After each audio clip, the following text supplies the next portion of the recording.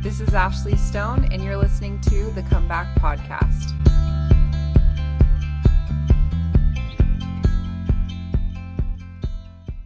Well, I am so excited to have you on the podcast. Kyle has been telling me about you for a while. Kyle's great. He is great. We love Kyle. So, anyone that's listening, Kyle was on a podcast maybe like 4 or so months ago. But his episode is awesome. And you are his cousin, right? Distant, but yes. Okay. It's kind of funny how it all worked out, but yeah, we are really.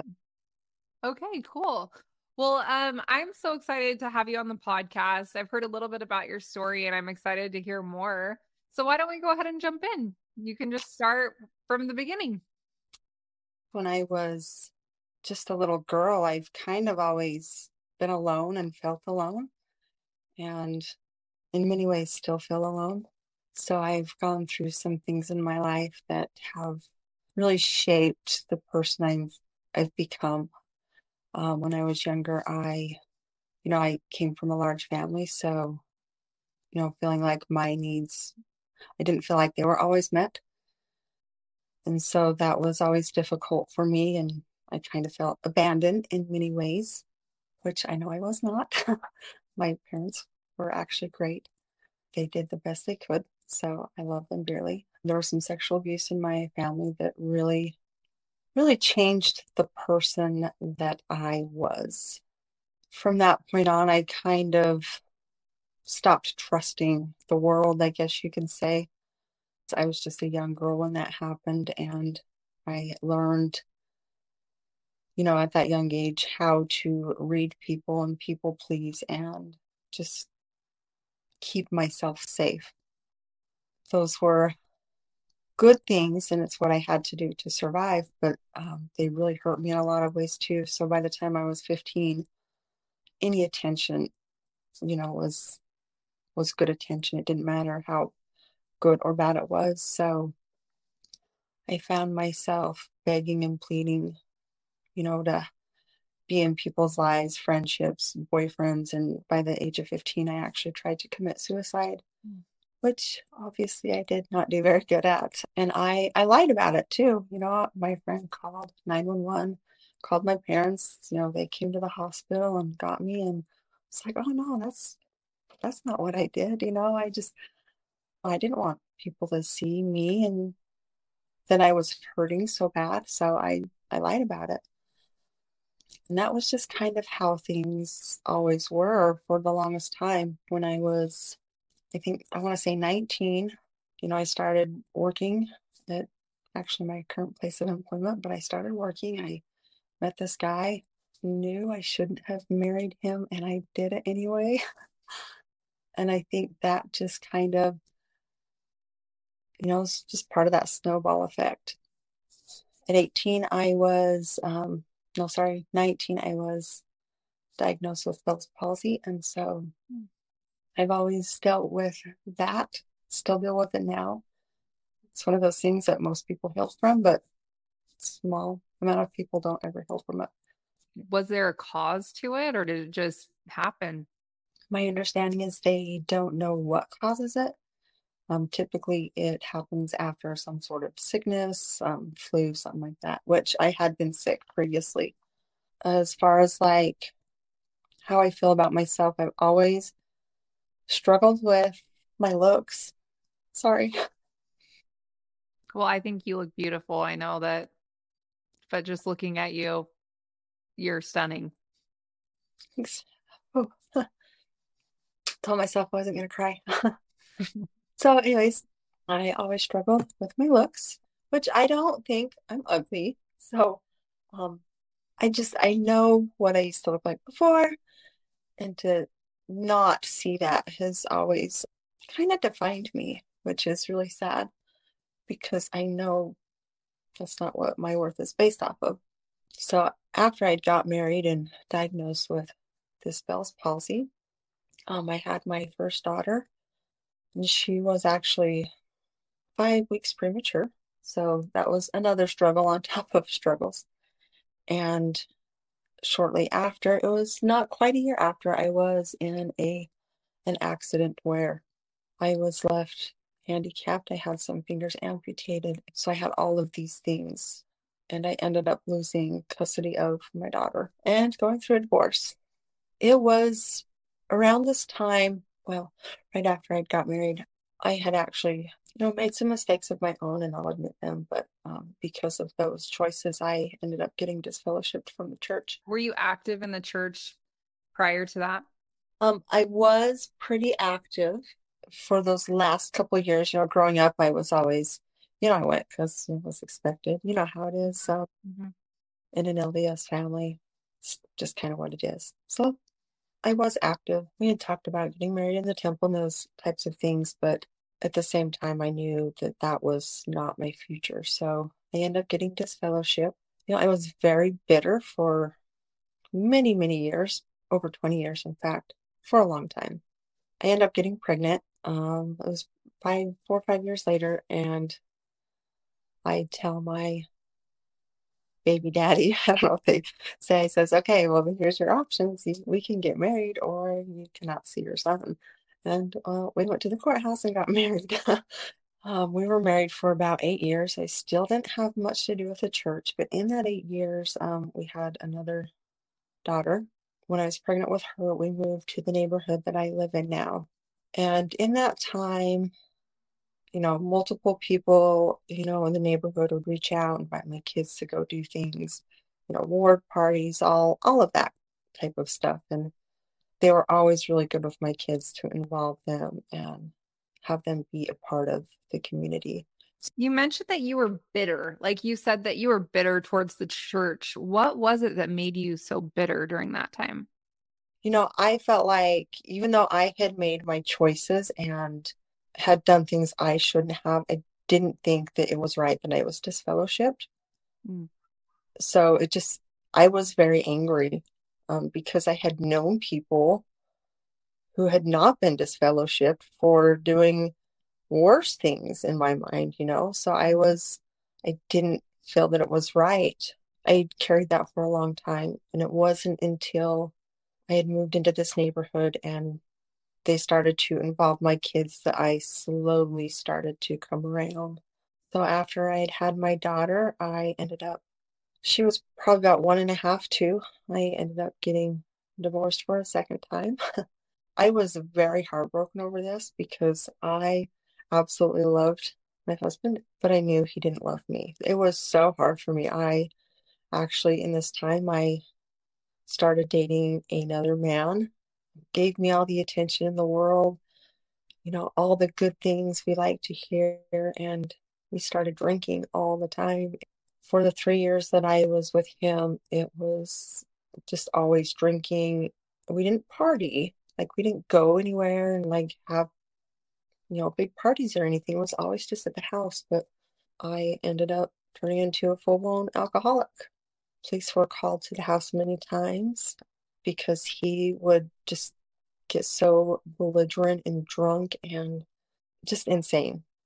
I was sad and hurting, and I didn't know how to end or leave or stop drinking any of it. I was just stuck in this place. He sends me a text message one day and moves out. He's like, okay, I'm done. I'm out. And I was just like, oh, this is so good. But I had a friend who ended up moving in pretty much the next day. And we actually spent the last 9 years together, much of which I still drink every single day. Somehow I was still able to work and provide for my family and do all of those things. But every day was when do I, where do I get my next drink? That's always what it was about. But in this time, the ward in the neighborhood was still really good to involve my children. I kind of held on to that. But one thing I didn't mention yet is as a child, I always had a testimony of Christ. So I had gone to church with my mom one day. I was probably about 8 years old, and all of my siblings had gone home, and she was a little upset about it. And I was begging her, just let me go home. You let everybody else. And she's finally just like, fine, just go home. But I knew she was upset. She was playing a violin solo in Sacrament that day. And as I had got to the door, There was like two doors, so I got to the first one, got at it, and got to the second door. And I just distinctly remember, hearing, Kayci, you need to turn around and go sit with your mom. And that's what I did. And so that one small thing has just kind of kept my testimony enough. Probably carried me through many years, in fact.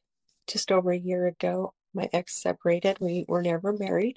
The one thing that was always really hard with that is because as my children got involved in the church and doing things, I longed for it. I wanted those things. I wanted to take the sacrament, and I was never able. It's like, well, you guys live together, but you're not married. And I understood what that meant, and it was so hurtful for me. But just over a year ago, my ex moved out, and so I went and talked to my bishop, and it's like, okay, here I am. I'm so ready for this. And he's like, okay, you can start taking sacrament next week. And that next week I did, and it was just like one of the best things I was able to experience. I think people forget just how significant sacrament can be. Yeah, I'm so grateful that I have that now. That's pretty awesome. And then over the last year, I've done a lot of work, gone to church, and have a calling now, which I've never had before. Been able to go to the temple for the first time, and What was it like preparing to go to the temple and then going to the temple for the first time? it was really hard, to be honest, because I wasn't sure what to expect. I felt like a lot of pressure, I guess, because a lot of pressure for myself, because I know what's expected of me. I have a whole lifetime worth of garbage, I felt like, that I guess you could say I still carry around with me sometimes. But it was a pretty neat experience because my father and brother were able to get endowed as well. And they have both passed. Actually, my brother committed suicide last year, and then my father had actually passed 2 years ago, 3 years ago.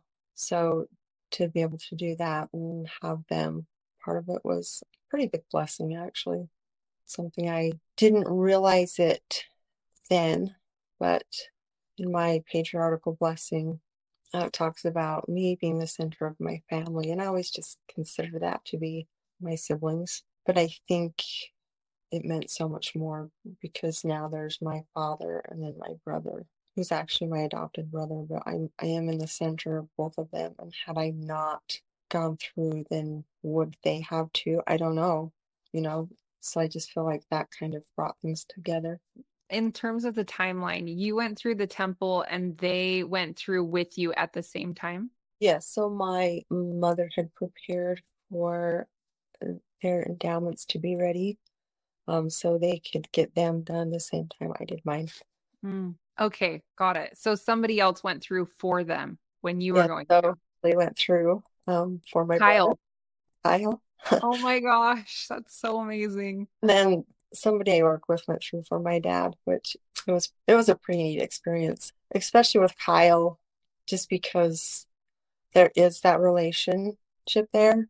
And the way I met Kyle, which I didn't mention, I actually just about 2 years ago, I checked myself into an outpatient treatment so I could get sober.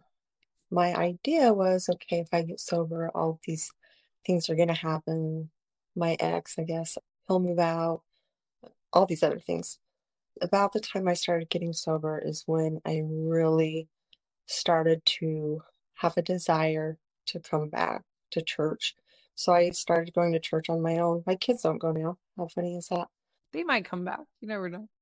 They might. I hope. So I started going to church then and kind of just working to do those things, to get back, and I did.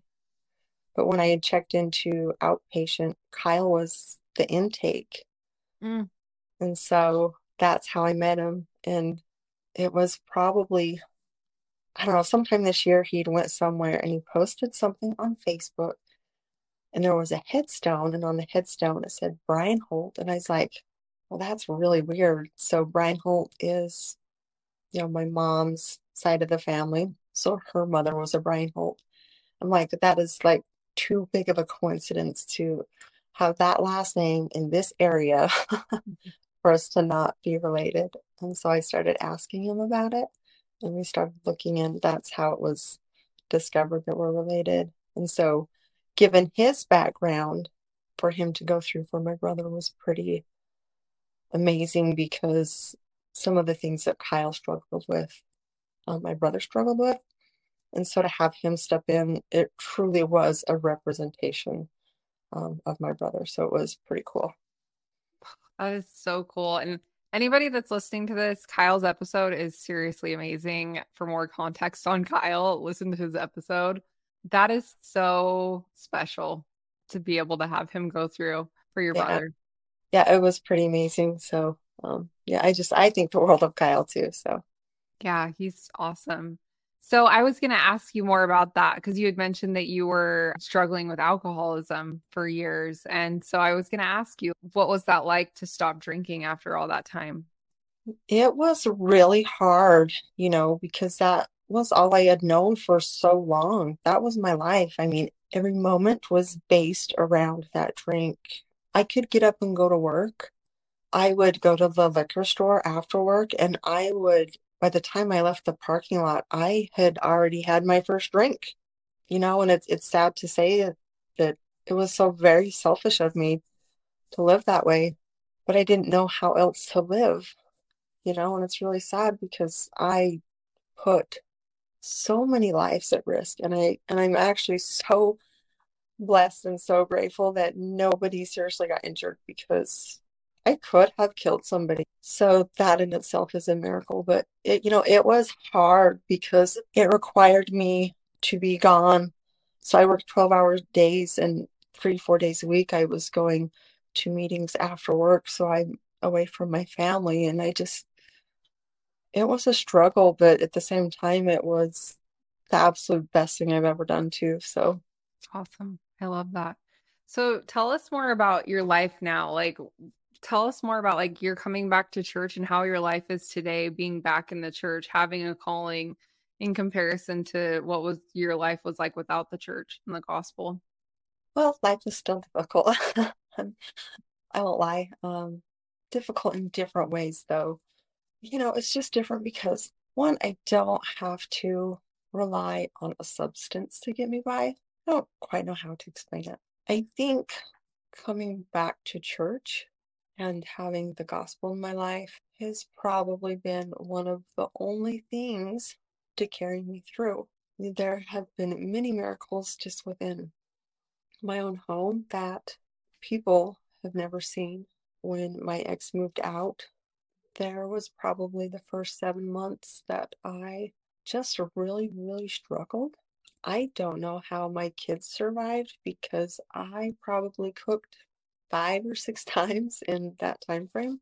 It was such an adjustment for me to having all this help to having no help. And that's why I say things are still difficult now because I'm still just a single parent trying to navigate. My kids are great. They are good to help most of the time. They are still children though.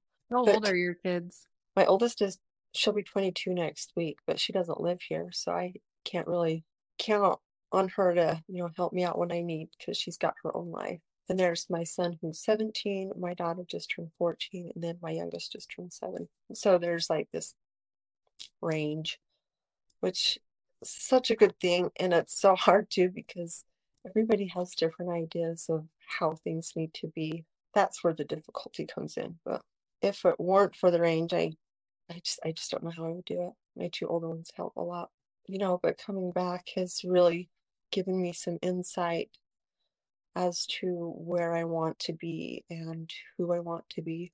Navigating my life through some of these changes is, it's going to take some time, but I know that I have people that I can go to if I need, and, I can always hit my knees in prayer, and it doesn't matter where I am. I find myself praying all the time. Sometimes out of anger, sometimes happiness, sometimes because I'm just completely lost. But, without that testimony of an 8-year-old girl, I don't know that I ever would have made it through anyway. So, It's interesting. I had an experience when I was probably 7 or 8 where I was reading this children's Bible at my aunt's house and just couldn't stop reading it. And I remember having this really warm feeling inside. And I went to my mom and I said, Mom, I have this warm feeling inside. And she said, That's the Holy Ghost.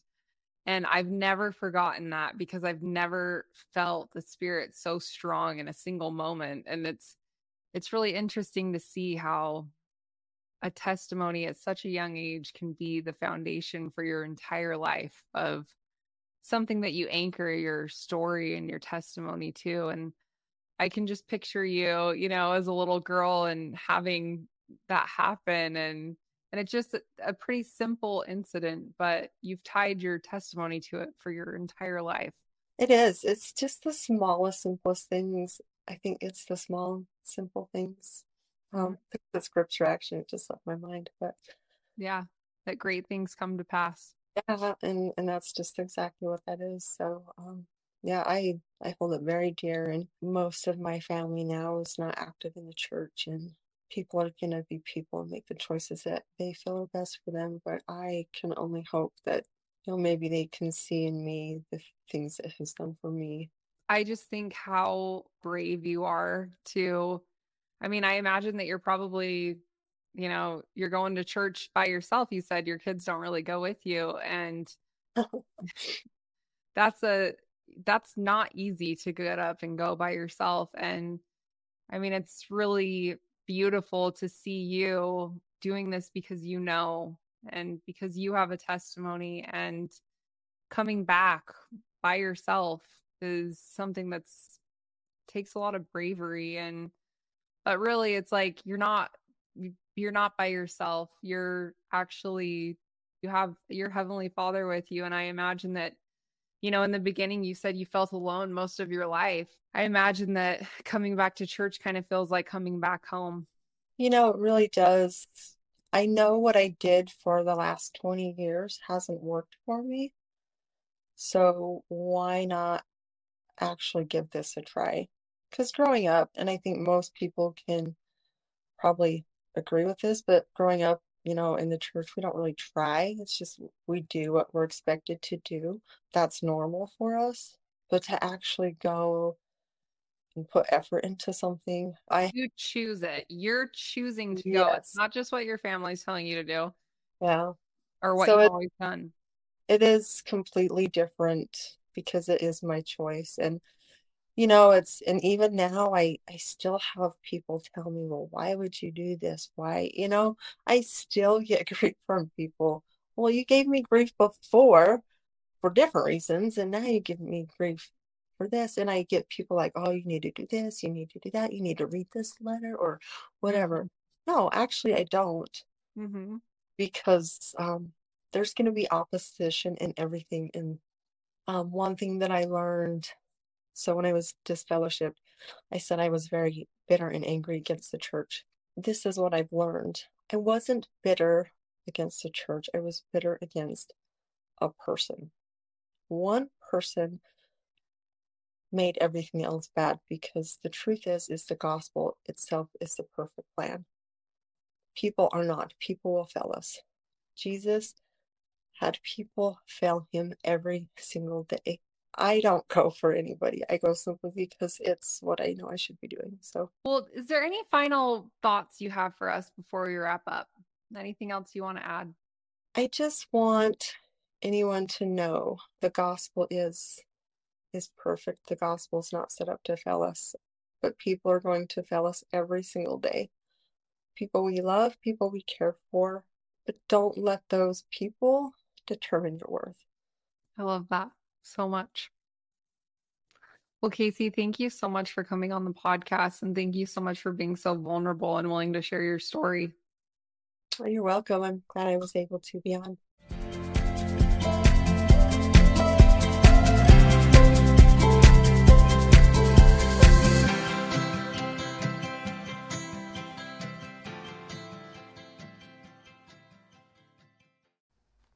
Hey guys, first off, I want to give you a heartfelt thank you to all of you that support the podcast. We wouldn't be able to get this message out without all of your help, so thank you so much. I've had a few questions come in from people that aren't on social media, so I just wanted to let you guys know that we do have a website. It's www.comebackpodcast.org. You can find all of our episodes here. There's a list of our book club selections, and you can also find us on Facebook, Instagram, Twitter, and YouTube. Thanks again. We love you guys so much.